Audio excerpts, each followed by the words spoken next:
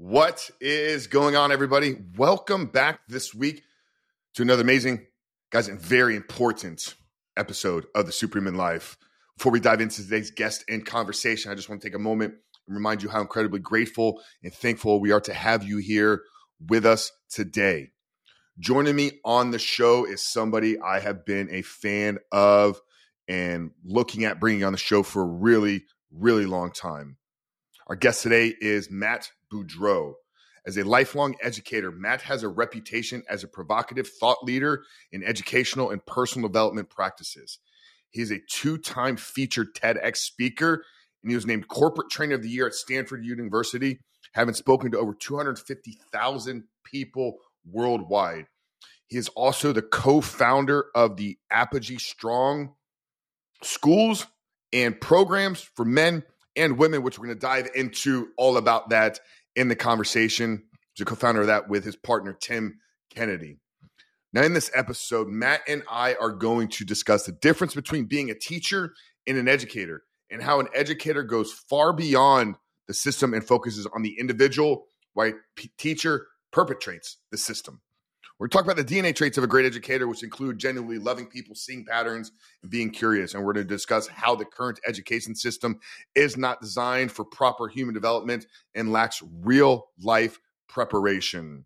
For you parents out there, we're going to discuss how you play a crucial role in education and should strive to be continuous learners yourselves, and how it is important for parents to make an effort to opt out of the current education system and seek alternative educational systems that align with their core values and goals.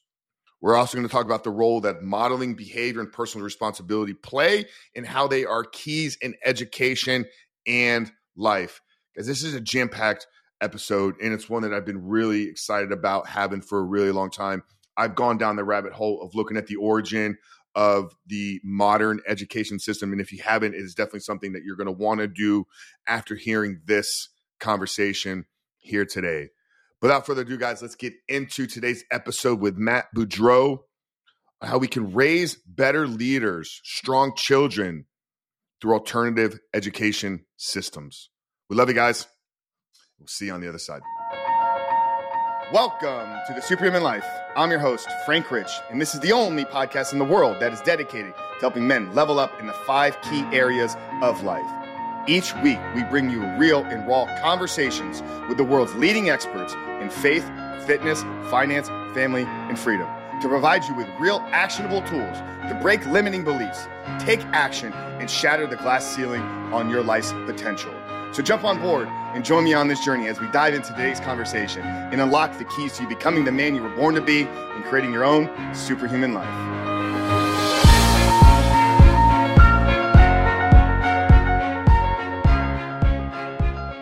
Matt, I know you've been working in the education system for a very long time, I think 20 plus years. Talk to me about the difference between a teacher and an educator. That's a great question, man. And I'll preface it by saying there's a difference, I believe, a difference between school and education. And I don't think those are the same thing. I think school, and when I say I think, in my experience in a couple of decades in higher education, public education, private education, building my own schools, working with organizations all over the world, school is a very specific recipe. It was not designed based on human development. It was designed for something that I think is a little more partially insidious, but definitely not as effective. So a teacher operates very well in school, and I'm not knocking teachers. There are really good humans in really bad systems. But a teacher doesn't mean they're necessarily an educator. A teacher is somebody who comes in and perpetuates the system as is. They hold those boundaries. They hold that narrow view, they hold the line, and they make sure that everybody calibrates themselves to that specific system. An educator is somebody that says, no, I'm going to calibrate my approach to that specific individual, right? That's the difference. The teacher is focused on the system, and I'm going to fit everybody in the system. The educator goes, no, I'm going to figure out who this person is, And I'm going to see, what is that person great at? What are they not great at? Where do they want to go? Where are they right now? What are the skills they have? What are the skills they want? How do they fit in? What are the patterns I'm seeing? Where can I push? Where can I prod? Where can I provide other resources? Where can I agitate? The educator comes alongside that person to really draw out the best of that person, as well as helps find other resources to then scaffold a roadmap so that person can go, here's my best version now, and here's the best version later, and how do I get there, right? It's a much more difficult thing. And I do believe it's a DNA trait, because you actually genuinely have to love and care about humans to be able to see those patterns. So to me, that's the difference. Yeah, I love that, man. And I love that you said that it's a DNA trait. I've become known as Coach Frank Rich. It's all of our socials. It's the work I do with men is I'm a coach, and I make it very clear. Like, I'm not here to be a therapist counselor for you. I'm here as a coach. We're going to formulate a plan to move forward in a direction for a new vision for your life outside of the professional work. I coach sports. I coach youth sports, to the best of my ability. And I think I've said this many times. If I was given any gift from God, I think it was that. I mean, I can remember almost feeling like a coach as a boy growing up, like organizing sports. Like, I was kind of the neighborhood kid that, painted the lines on the street, called all the kids together, organized the basketball, organized football. I truly do think that it is a gift. So when it comes to the DNA of an educator, what are some of those traits or characteristics that would make somebody a great educator? That's a great question too, man. So I think there are a number of different traits. And so I want to make it very clear. There are educators who are in really bad systems. I was one of those. I'm somebody who I very much believe what you just said, what you just outlined, and the traits that I'm going to give. I very much believe those were, God-given gifts for me as well. And I was in a system that then handcuffed me so that I could not use it. I was in a system that said, hey, you're an educator, but I need you to be a teacher. Right. And so then I was always, most will acquiesce. I was what I called creatively insubordinate. And I was an HR nightmare on a school campus because there was no way I was going to be a teacher. So I think to be an educator, some of those traits, one, you do genuinely have to love people. That is a big part. I have had PhDs that have worked for me at various, campuses that couldn't educate their way out of a paper bag because they actually didn't really like people, right? There was an inherent, like, I don't really like kids. I don't necessarily like adults. I'd rather kind of be by myself, but I knew how to play the game of school well. I always did well at school. And so now I'm in a career where I think an educator genuinely loves people. An educator is somebody who sees patterns. So they pay attention. And paying attention is something that I have found over 2 decades is a very rare quality. It's a very rare trait. People do not pay attention.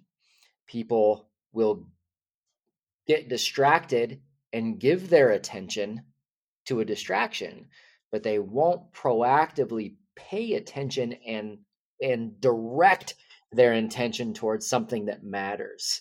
And then they will not take the time to think. Jung said most people judge because thinking is hard, right? So they won't take a time to think about what they're giving their attention to, what they're seeing, and going, okay, how does this connect to other things around me?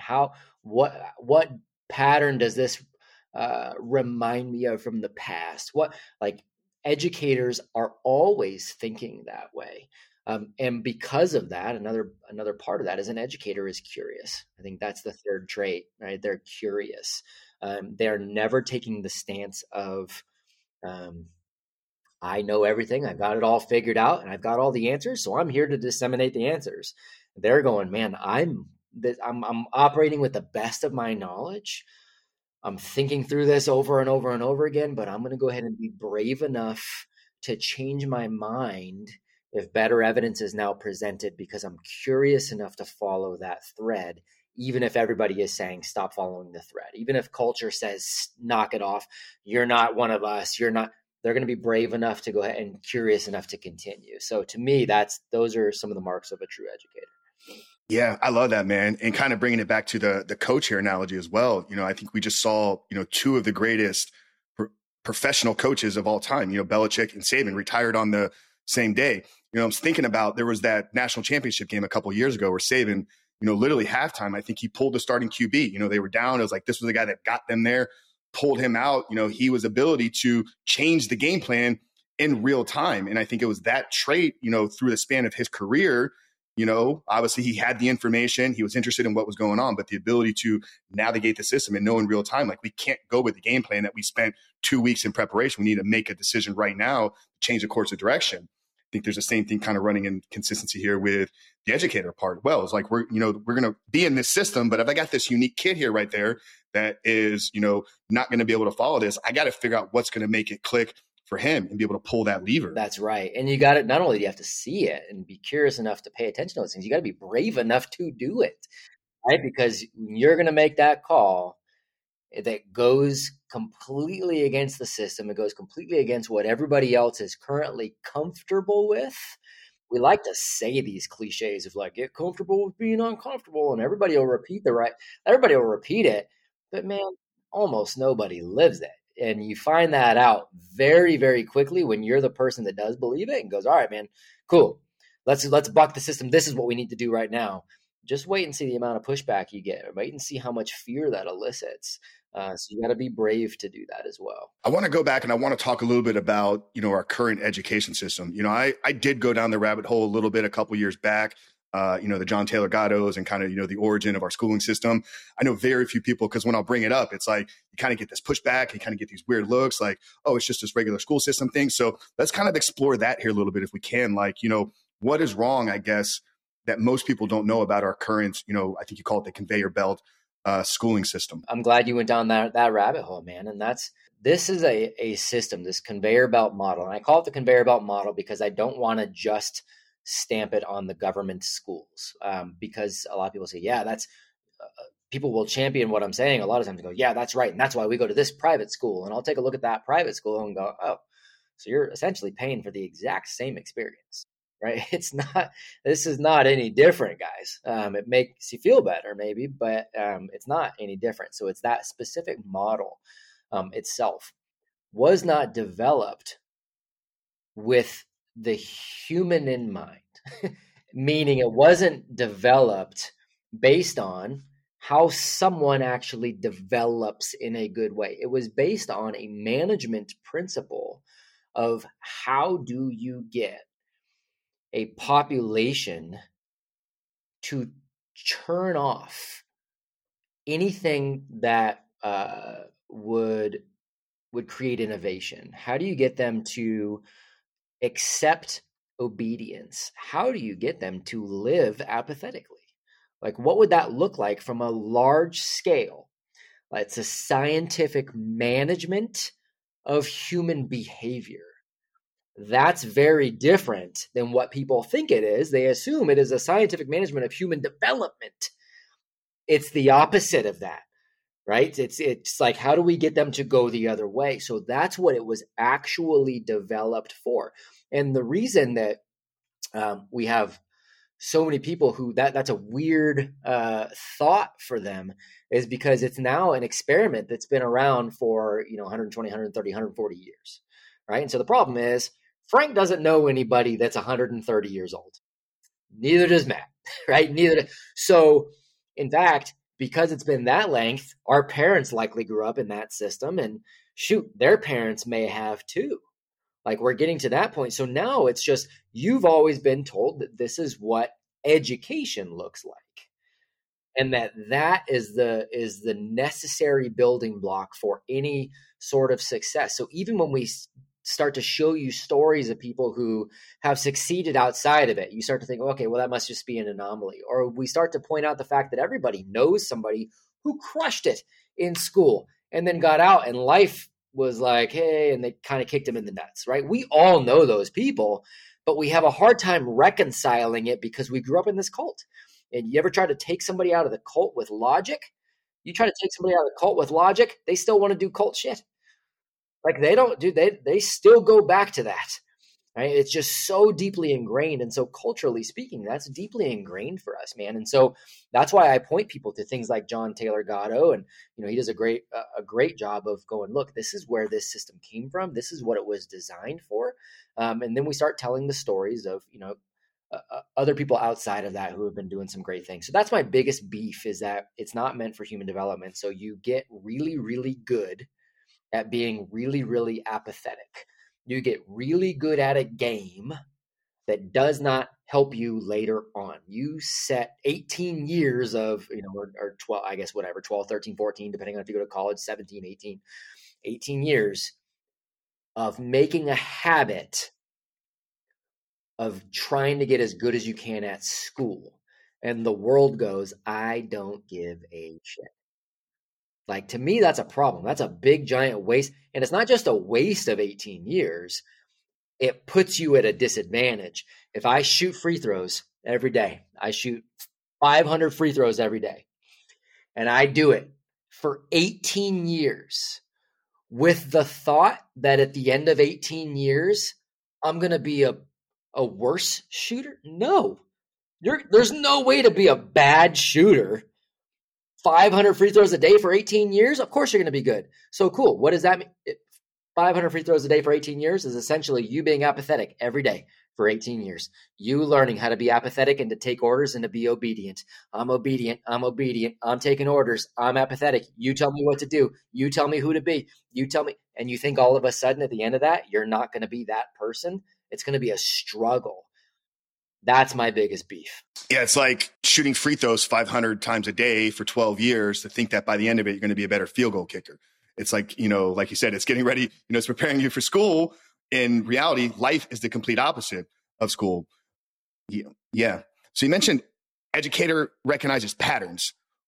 What are some of the patterns that maybe somebody can see in the current schooling system that could maybe potentially begin to reveal some red flags about how this isn't preparation for life? You look at the basic structure of school itself, right?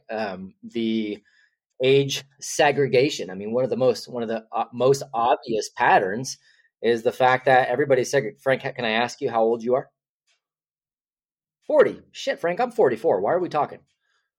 Right? Why are we talking? Because I'm 4 years older. So doesn't that automatically mean you're supposed to revere me and I'm supposed to look down on you and we're not really supposed to hang out or have conversation? Obviously, that's ridiculous.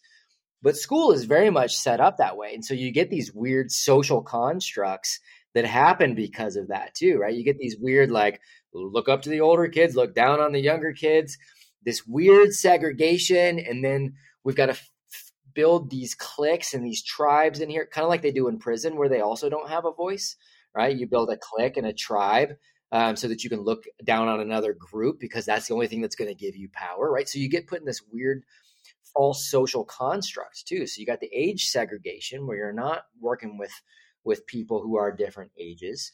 You've got these weird social constructs. Everybody talks about socialization. There is no other system that would you get a job that was like, hey man, we're hiring, we're going to treat you like Pavlov's dog. You're going to come in and you're going to just get to work on a task that you don't like and don't care about. Then we're going to ring a bell and you're going to also go from there. We're going to walk in a straight line. You and all the other guys you work with, you're going to walk in a straight line. No talking when you go building to building, by the way. And then when you get in there, you're going to get right to another task that you actually don't like too. And make sure you're not talking while you're in there either. And if you have to go to the bathroom, make sure you raise your hand and ask your boss. Your boss might let you go. Your boss might not let you go. And hey, by the way, at the end of this day, you're going to take a bunch of that work home every single day, right? You're going to take that home every day. And here's like the good news. You're also not going to get paid for that, right? Like who would take that freaking job? Like nobody, but that's what we're practicing over and over and over. Who's this faux authority? Who do we obey? Right. So you've got that. You've got the patterns of speaking like subjects are a real thing. You've got patterns of speaking like there's such thing as a grade level. Like, what does that mean? If I asked Frank what grade he's in, he'd be like, that's a weird question. It's only not weird to ask a kid because we've been trained that it's not weird to ask a kid. That's a weird question. It's not real. Like, that's not a real thing.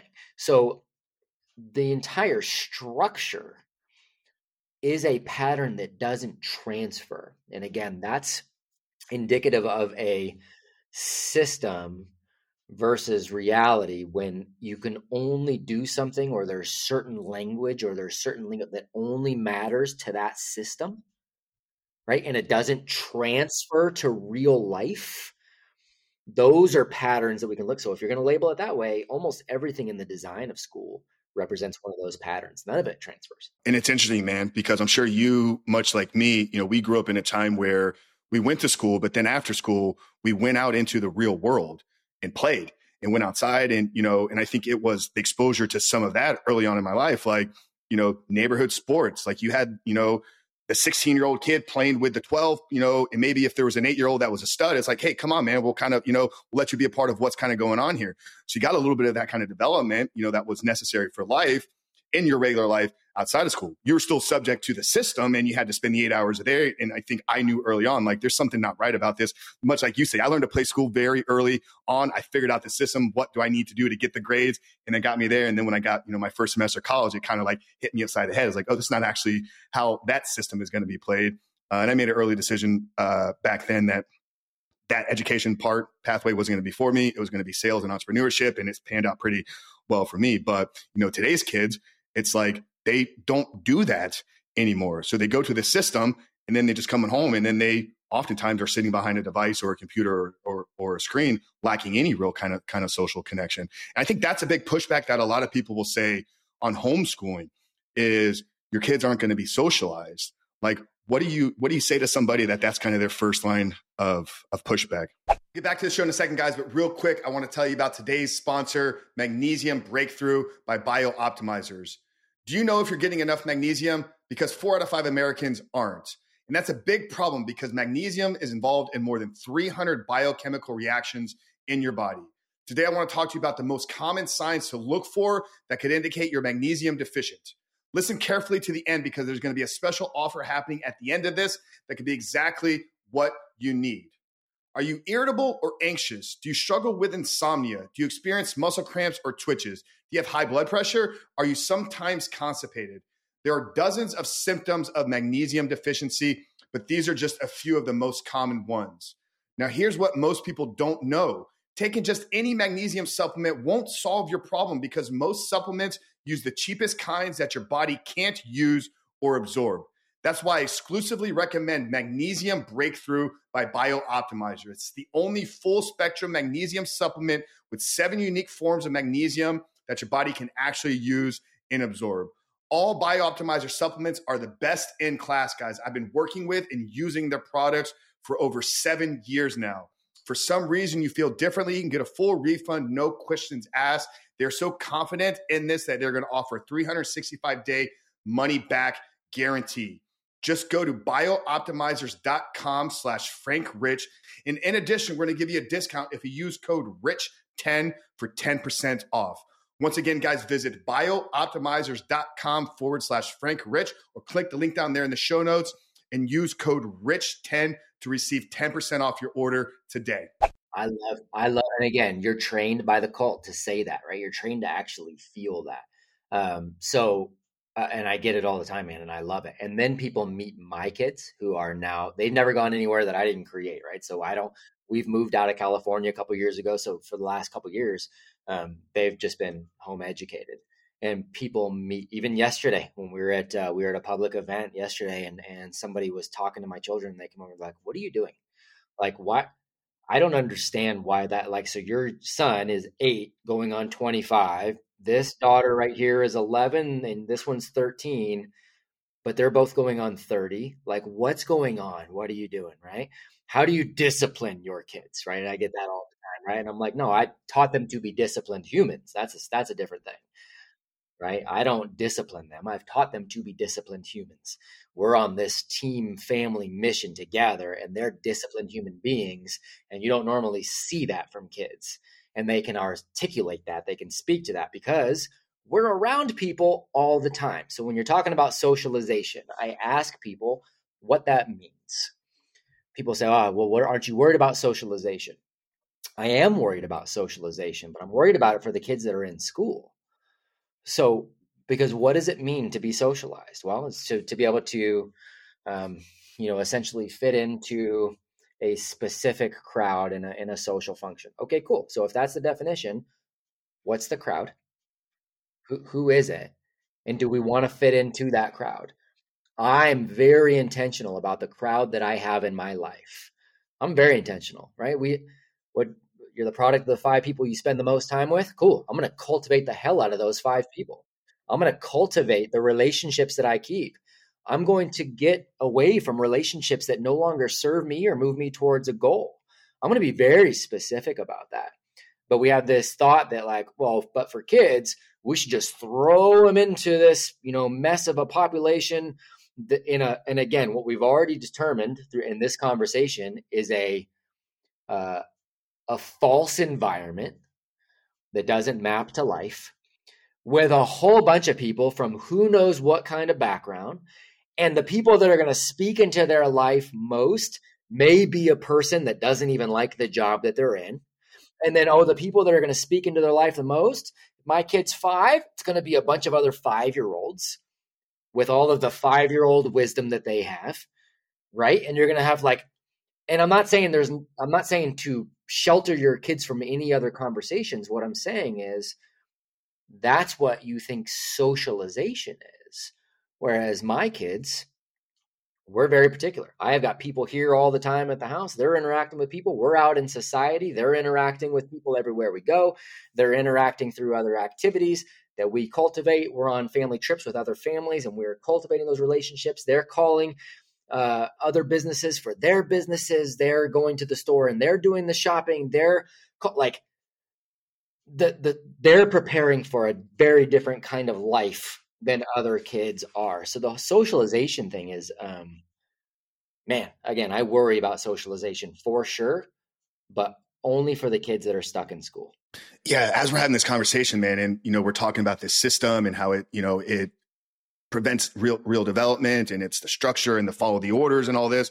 I mean, I don't want to just kind of go on a complete tangent here, and get too political with it, but it's it's very socialistic in its development, right? It's building kind of a socialist society. And I think we're kind of seeing that play out, where, like you mentioned, we're 120 years into the system, and look at kind of what, we're experiencing in, modern times right now. It's very anti-capitalist, it's very anti-free thinker, free ideas, entrepreneurship. Is that a trait? I know you gave them there at the beginning of an educator. Is this entrepreneurial spirit guided towards maybe education? And how important is teaching that to kids? Yeah, it's extraordinarily important. It's part of it because entrepreneurship is a microcosm of life. Entrepreneurship is a microcosm of how life actually works, right? That's the benefit of sports too. Sports are a microcosm for life, right? And so individual personal responsibility matters in entrepreneurship. It matters in sports. The ability to collaborate matters in sports. It matters in entrepreneurship. The ability to see patterns and go, how do I win? How do I make this a win-win? How do I all of those things matter in sports, in entrepreneurship, and they matter in life. So yeah, those are all extraordinarily important parts. And what you're talking about, the system itself has become more and more narrowly focused. And again, not accidental. The system itself was not set up for human development, but over time, as the unions have gotten controlled by people who are very much more socialist and I dare say sometimes communist, by nature, they are narrowing the already narrow focus of what teachers can do. They're handcuffed. They've got less intellectual freedom in the classroom than they ever had when they were teaching us. Far less. They had less than when I was a public school teacher. There's less intellectual freedom, and there are more and more agendas just trickling in as well, where you've got to go with some of this craziness. And so the more everything is rewarded based on that, the less we're going to talk about things that matter, like what you're talking about with entrepreneurship. I mean, obviously, I'm assuming that you would say home-based education would be ideal and optimal for most people. That would kind of be, you can create this environment like what you've done with your kids. You bring in the right people, you bring in the right mentors, you cultivate, a great environment at home. You get to learn, you get to see what dad's doing. You build kind of small time businesses here. There's a lot of people that are going to say that sounds great for you, but, due to just life where we're at right now, we can't do that. So what are some other educational systems out there that are outside of this conveyor belt, and what are we looking for? And then a follow-up to that kind of two-part question, what role does the home play, right? Because I think parents think you go to school to learn. I can't teach any of this stuff because I don't know these things. So what role does, this should actually be two separate questions here now that I'm thinking about it.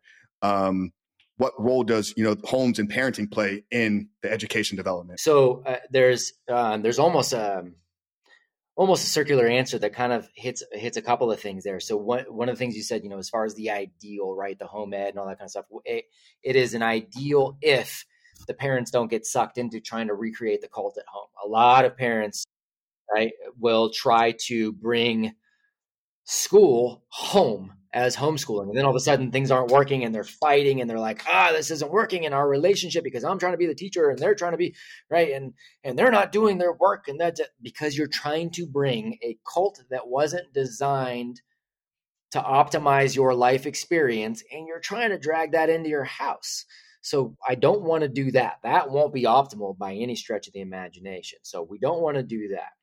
The looking for, I'm going to get back to the parents and I'm going to kind of circle back to the parents and what it should and could and actually does look like. And people don't realize this.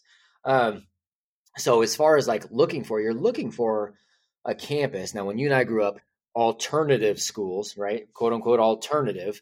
It meant, well, shit, this kid's on his way to juvenile hall. Right. And so now there's a place where he can go and let's see if he goes to jail or not. Right. All we're saying is take a look for something that is the alternative to what you now know as a slave system of school. So when you're looking at another campus, how closely does it mimic life? How closely do the experiences at that campus mimic the experiences that are going to be asked of you in life? Like life rewards you providing value and having a skill set and providing value and collaborating and all those meta skills. Does the school focus on that? Because there are some great, like Montessori is great for an early age. I like Montessori up until about 8 years old. But if it is a more old school Montessori, you're going to be better off than the newer, like younger Montessoris tend to lean a little more on the woke side of things. But Montessori can be great. I opened a couple of Acton academies. Those can be great. Tim and I are launching about 50 Apogee campuses this coming fall. And we're going to look to do another 100 or so. And so we're launching these all throughout the US, Canada, and Australia this fall. They very much mimic life in the real world. We focus on things like physical education, meaning actually working out, not freaking dodgeball. Right. So we focus on things like that. All the kids are going to build a business or take their business into perpetuity. They're going to be focused on projects that look like real world projects. They're going to be focused on Socratic conversations so they can learn what to think or how to think, not what to think. Right. Like this is how to actually articulate an argument. This is how to genuinely listen to somebody else. This is how to present evidence. This is how to accept new evidence and figure out how to change your mind. This is how to recognize a logical fallacy. This is like those kind of things matter. So a campus should represent what is needed in real life if it's anything worth its salt. And then circling back around to the parents again, no, you don't want to bring school home, but you are always and forever the primary educator in your child's life. Period. End of story. If you're sending them somewhere else, that's fine. Just understand that you are partnering with somebody who may or may not be actually on your side. If you're sending them to somebody who's essentially like taking an enemy stance on stuff, then that's what you're doing. You're feeding your kid one thing on one side and you're doing the other. And like, you're going to find like you just have to realize who you're partnering with, but you're always and forever the primary educator. They will do what you do before they do what you say. right? And people go, oh, well, I'm not an educator. I'm not. No, you are the primary educator. You are. Where did you send them to learn to walk? Nowhere. Nowhere. You didn't send them anywhere. They stayed with you. You walked. And as they started developing naturally and learning to walk, you held on to them. You're like, here you go. Or you cheered them on as they started taking those steps and then they fell and you cheered on the failure. So they knew they should get back up and they should do it again. Right. And like you are the primary educator. Can I ask you, Frank, do you have kids? Okay. So if let's pretend tomorrow you've got a 5-year-old. Okay, this is your kid. Frank, you've got a 5-year-old. Congratulations. We'll say you have a boy. What language does he speak? English. Why would he speak English? Well, because that's what I speak, but I would actually probably, because I know early on in their life, they can learn languages quicker. So I probably would be the parent that would want them to learn as many as possible, maybe outsource some of that. But the main language would absolutely be English because that's what we speak within the home. Because that's what you speak, right? And the reality is if you didn't speak Chinese in the home, they're not going to speak Chinese, right? They're going to learn English. You're not going to send them to school to learn the English. He's going to learn it because he's around you. It's what you're speaking. You guys are going to go back and forth, right? That's how everything works. My kids, whether they went to a campus or not, they understand things like cash flow. They understand things like taking a look at a P&L. They understand things like business trusts and family trusts and private foundation. Why do they understand those things? Because it's what I do and we talk about it all the time. Like it literally is that simple. So what is the best way? What is the best way to ensure your child has a great education? You make sure you're an educated individual who's continuously upping your own education, and then you simply bring them along with you. And so then anything that you're using, any sort of campus can be fine. Just understand that campus should just be a representation of what else you are doing. So that campus, if you're moving forward in life, you should have a campus that moves forward in life. If you have a campus that is fighting against the way you're trying to, well, shit, that's what you're doing. And the last part of this, I know this is all my favorite stuff, man. So thank you for letting me rant a little bit. But the last part of what you said is the people say, well, yeah, that's great for you, but I can't right now. And I get that all the time. And look, I understand that it's not just as easy as going, snap my fingers and now I can change my entire life. I understand that.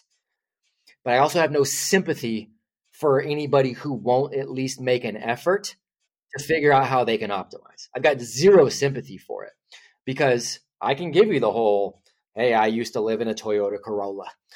I can give you that if you want. I can give you I was a public school teacher and a public school administrator when I learned all this, and then had to I took what was a 7-year period and worked 7 days a week to not only leave the security of a 6-figure job, but to take a job that only paid me $31,000. By the way, I was in California and I had a wife and children, and she didn't work. So we made that work while I built out 2 separate businesses, one that I could make money with, and 2, the campuses that I wanted my kids to ultimately go to. And I worked 7 days a week for 7 years straight to make it happen. So I don't have any sympathy for somebody that says, well, I can't do it, so I'm just going to go ahead and throw the towel in right now. No. What can we do now? Because your kids are freaking worth it. And let's continue to go down that path. And I'm glad to help on that. It's why we're launching the campuses we're launching. It's why we're making those accessible by launching foundations and payment processing systems to build out scholarships. Like we are doing everything we can to make real education available. If a parent won't just sacrifice a little bit to try to do something for their kids, then they're not my people, man. I got nothing for them. I love that, man. I love you brought in the personal responsibility component. Yeah, we're going to get into all the things that you're doing and how the guys can kind of get involved and support. I think the audience here obviously understands the continuing education part of their life, right? Like that's why they obviously listen to podcasts like these. That's why they click on an episode like this, because there's something that they're seeing and they're trying to grow and improve in their life. It's funny you brought up the modeling of behavior. I was literally having that conversation with somebody earlier this morning at the gym. So for me, Matt, big background in the health and fitness space. I grew up kind of overweight, little insecure, saw just big bone in the family. That was kind of like the excuse that everybody used. I was fortunate to find the gym and find some great men in my life around the age of 15 that kind of shifted it for me. And I contribute a lot of the things that I've been able to do, through what I've learned in the gym. And, you asked the question, do I have kids yet? No. Life has kind of taken me in a couple different paths. It's still what I pray about the most. And, hopefully God does bless me. I think I found the right woman that hopefully we can make that happen. But, I got clear when I was looking for the person I was going to spend my life with, like she needed to have that as big as a part of her life as it is for me. Because I want to model that behavior. When I'm walking through the gym and I see a parent walk in with like a 6-week-old or a 6-month-old, it's like, I begin to light up because I'm like, this kid is learning such a fundamental part of, I think, life, because I am an advocate and believer that fitness is a tool and it needs to be a rock for so many people. I love seeing, I train my nephew, he's 13 years old now. Like my sister was very gracious to give him to me over the summer. We spent 3 days a week over the course of the entire summer as this young boy who's got aspirations to play professional sports. Like I'm teaching him the training part, but with all that is he's learning to be a disciplined human being. I'm teaching how to shake men's hands. I'm teaching how to communicate and pass off these life lessons to him. I think for me, and I know everybody's going to have their different things. Maybe it's not always going to be the rock of fitness, but like I literally was saying today, like I'm so happy that I found the woman that makes that a priority, because our kids are going to see mom and dad in the garage or at the gym or in the sauna or in the cold plunge. And from an early age, they're going to need to model that behavior. Bingo.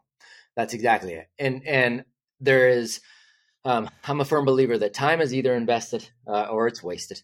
I take a look at this life as kind of where, it's part of why we named our company Apogee, right? It's because Apogee means getting to the top, getting to the peak, getting to the summit, right? And I think we're always on that uphill swing. If you are investing time, you're always on the way up. And the way I frame it is kind of like you're almost like you're up in a wagon, where as long as you keep moving forward, you're good to go. But the minute you kind of stop and get distracted, it starts to roll backwards a little bit, right? Like I think we're called to just keep going up and down that mountain. I think we're called to go up the mountain, reach up to those that have come before us and let them pull us a little bit, but also reach down and serve those that are not quite yet right. I think that's the way it's supposed to look.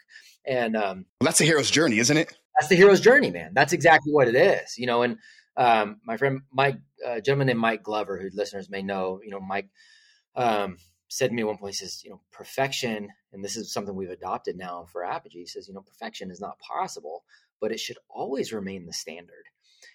And I very much have taken that into account for every single thing that we do. So every roadmap that we build for any of our programs, which are a microcosm of how Tim and I strive to lead our own lives, is how do we optimize this part? So we talk about personal psychology. How do we optimize our own personal psychology? We're talking about health. How do we optimize our health? We're talking about relationships. How do we optimize our marriage? How do we optimize a relationship with our kids? How do we any man worth his salt is going to take a look and go, how do I optimize any of the areas that matter? How do I optimize my financial situation? How do I optimize? Like that all only comes through continuous push for education. That's what growth is. The minute you stop trying to optimize in any area of life, you're in that wagon and you're sliding backwards. Yeah, that's beautiful, man. You gave a little backdrop there of, you painted this picture of, your trajectory through the early stages of your career. You probably found this system that worked for you. You said, this is the pathway to get to the top of this, public school. I think you said administrator, making 6 figures, and the education system is, a rare thing, right? Like that means you were obviously at the top of the game. Was there something that woke you up? Like, was there a defining moment, and what was that? There were a number of things. Remember, we're talking about patterns. So really it wasn't as much of an awakening as it was a finally grabbing myself and just being like, all right, it's time to be brave enough to do what I've always known. I tell people my journey in education started when I was a 4-year-old in kindergarten. Because when I was 4 in kindergarten, I saw the game of school. I recognized a pattern playing out early, and I went, okay, this is a game. All right, let me figure out how to do this. By 8 years old, I had figured out that I would never not get straight A's and that I really wouldn't have to work hard to do it. Not because I'm that smart, but because I saw the pattern of how to win at this game. And so that was something that it wasn't changing. I saw it at Stanford. I could see the pattern and I'm like, gosh, but I wasn't brave enough to stand up against it. So I'm like, okay, well, how do I help it? I'm going to help within the system. So I'm going to be the public school teacher. And then I was the public school teacher, like I said, that was creatively insubordinate, but I was causing a whole bunch of hand slap and I wasn't able to make the impact that I wanted to make because I was in this system as an administrator. Like, wait, it's really not about the kids. This is really about funding. I can't do this. So I go private thinking, well, since private doesn't have to play by the rules, that's going to be better. No, it's the same system a lot of times, right? So it was finally the ability to get brave enough to do something and create something versus complaining. It was the need to create versus continuous consume. And it was my kids. My oldest daughter was at the point where she was going to have to go somewhere. And I couldn't even look myself in the face anymore because I was like, man, you're perpetuating something you don't believe in.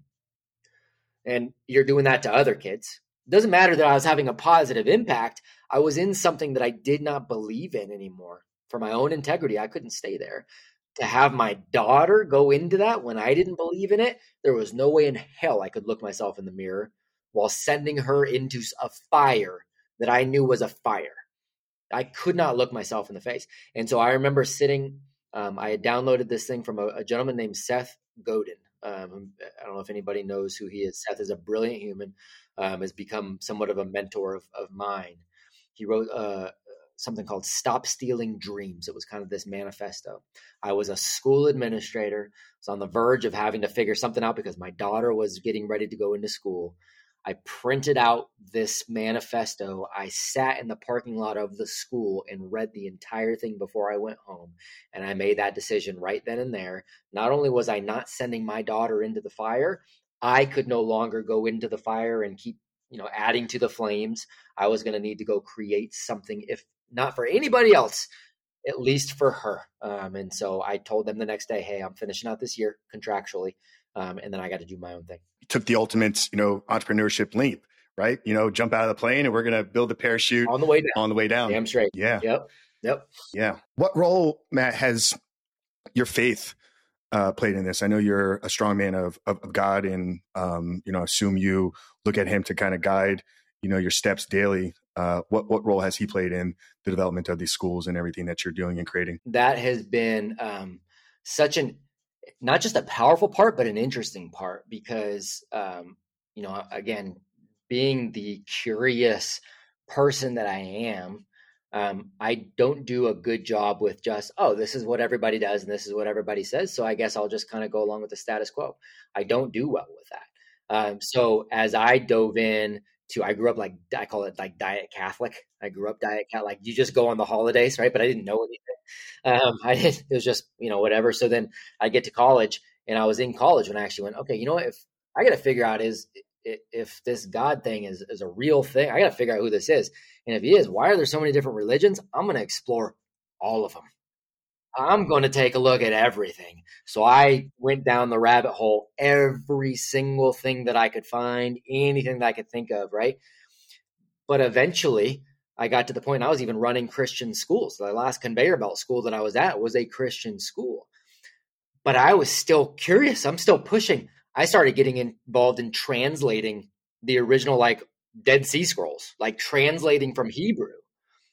And so even doing that, I'm translating and I'm like, ooh, this is amazing. And also the NIV or the ESV or the King James, it actually, this reads differently to me too. So I'm going to pastors locally and I'm like, hey, this reads a little different. I think this is cool. Shouldn't we explore this? And they're like, nah, that's going to drive people crazy. We need to stick with these things and these messages. I'm like, oh, so I started to see even systems playing out, even in the quote unquote, in the church. And and again, phenomenal humans who are teachers, phenomenal pastors, all of that's real. But for me, man, it's just been this deep dive. I've been now translating for a decade and working with groups translating. And so it is one of the things that I don't talk about it as much, but man, it has been wildly powerful. The more I get to know God, the more I realize I know nothing about him, me, or anybody else. And it's been the most fascinating journey ever, man. It is the other thing that I geek out about. No, amen to that, man. And, similar, but yet kind of different, pathway and journey to kind of get here. We did the holiday thing a couple times. And we were always late and, you had to put a tie on. We sat in the back and we felt, out of place. And it was like, I thought very early on, I recognized that there were church people and our family wasn't them. But I was always curious, just like you, man. I'm sure you can kind of get that in today's conversation. I really feel a strong connection here. But, I got into personal development and I was reading, Buddhist and meditation and Stoic philosophy. And, I never went deep down the conversation with God and really until I was around 35 years old. And, I do identify as a Christian today. I attend a church, but much like you is I go there for one thing and then I kind of have my own exploration, on my own. Have you, I guess, and I hope that this is an okay question. This may piss a lot of people off. Have you seen patterns from the school system and how that's kind of become this conveyor belt with church and religion?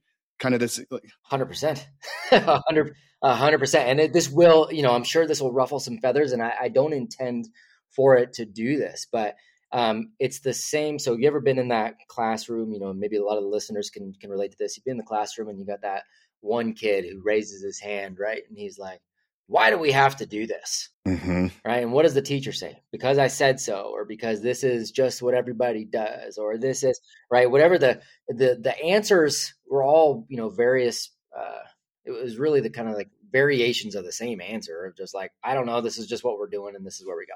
I see that a lot in the church. I see it very much in the church. This is what church people do. And this is but please, dear God, don't question anything. Right. It's just, here is the system is the system. So part of our men's and women's programs on the Apogee side, we have a spiritual focus for a month, and we team it up with communication, and we have them steel man their own beliefs, right? And steel manning is the process of trying to prove a counter argument correct. So that's a whole different thing, because then it gets you into, we're not like, well, my faith is this, mine is this, and let's fight about it. No, it's, where might you be missing the boat? Like, and let's see what we can do. And by the way, Yisrael means to contend with, to wrestle with, right? Like, we're supposed to do that. We're supposed to question. I don't see that very often in the church. And so this is part of what I got pushed back on, was like, I would go and say, wait a second.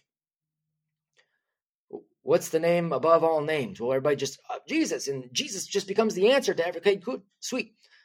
I went to a pastor and I went, wait a second, hold on.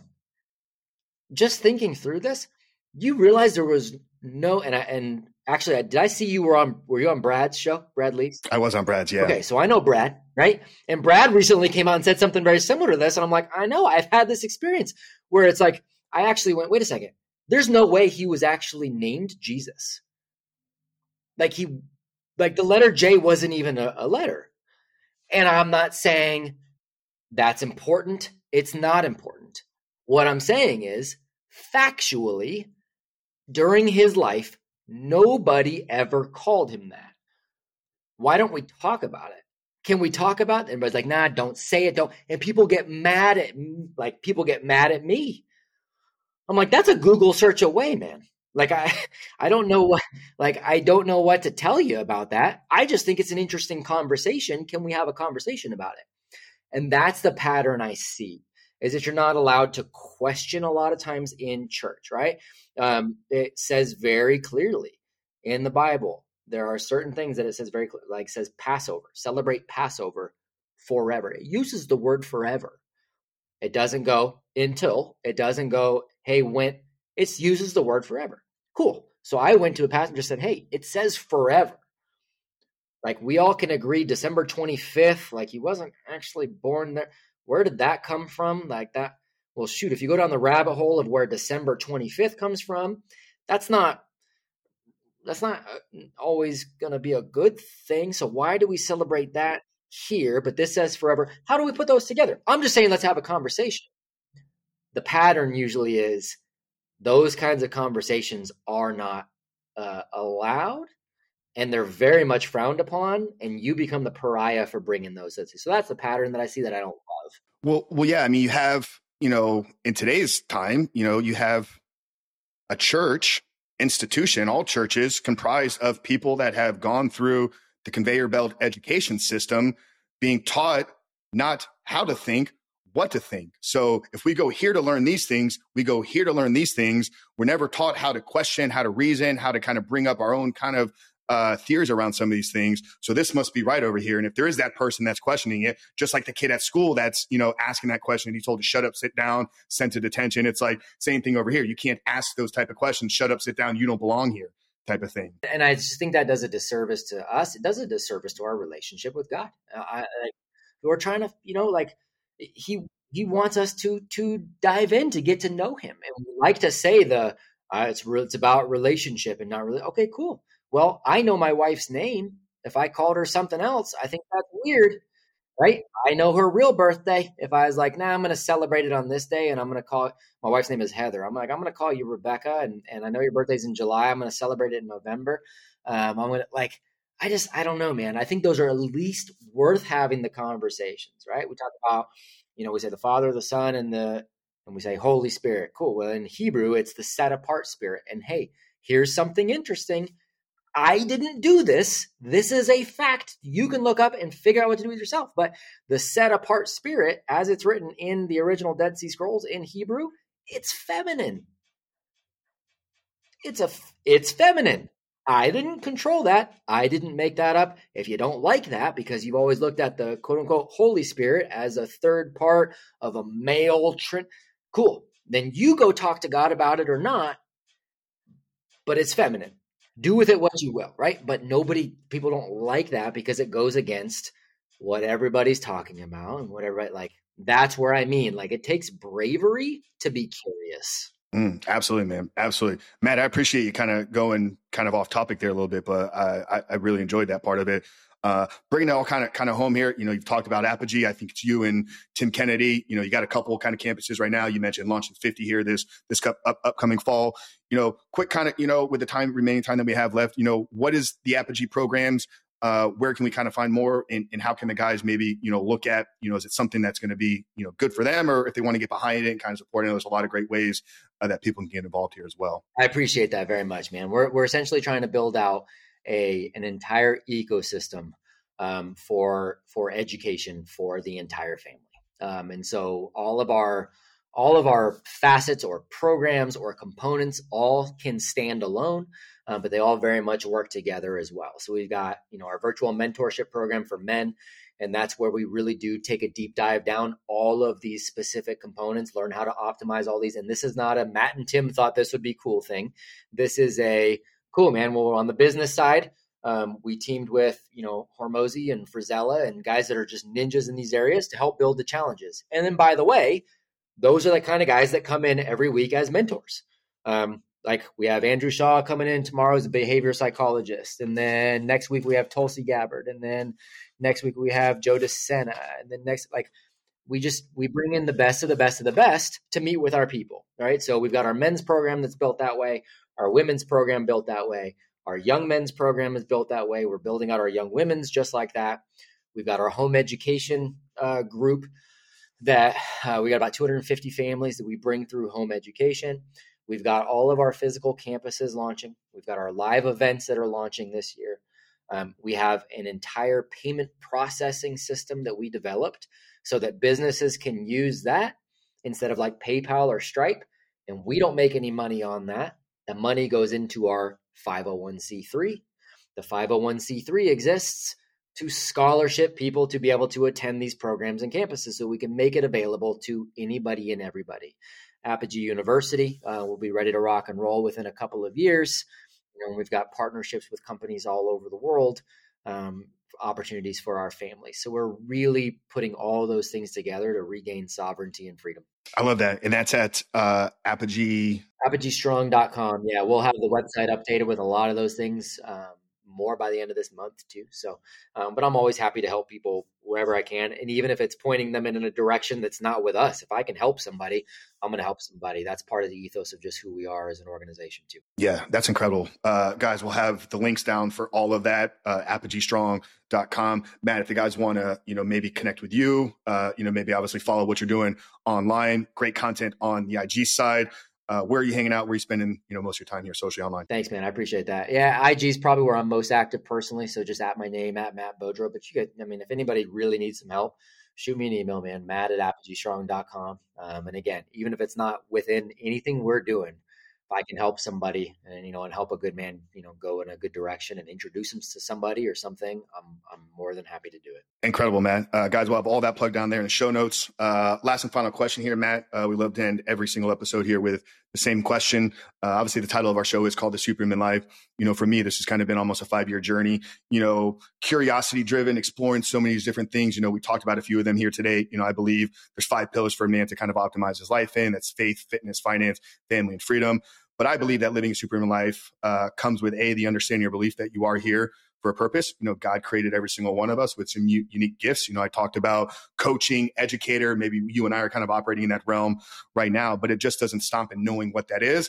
We have to be down that continuous growth and development of those skills to ultimately give it back to the world and kind of make this better for all of us. So that's how I kind of define living a superhuman life, but I love to always get the guest take as we wrap up the show. So Matt Beaudreau, as we end today's conversation, how would you define living a superhuman life? Gosh, man, I love that. I'm going to add another F to that, man. Focus. And it's add an F, focus, and I'm going to do another F to avoid, and that's fear, right? So I think we talk a lot about not living in fear, but most people very much do so. And it's because I think people look too much at what do I need to do? And then that can get intimidating and that can get fearful.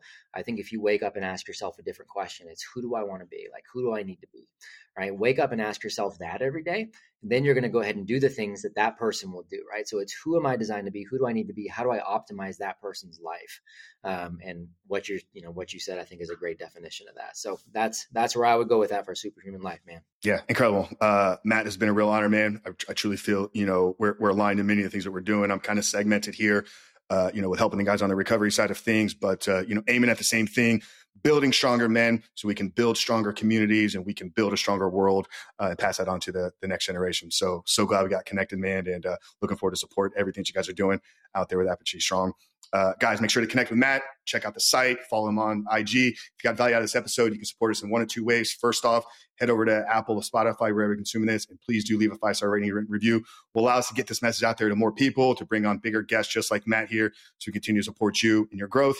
But if there's a man in your life that maybe needs to hear some of this, maybe there's a young father, maybe there's somebody that is wrestling with some of these things, do us a favor and do them the blessing by sharing today's conversation with them. But for Matt Beaudreau, your host, Coach Frank Rich here. Love you guys. See you next week.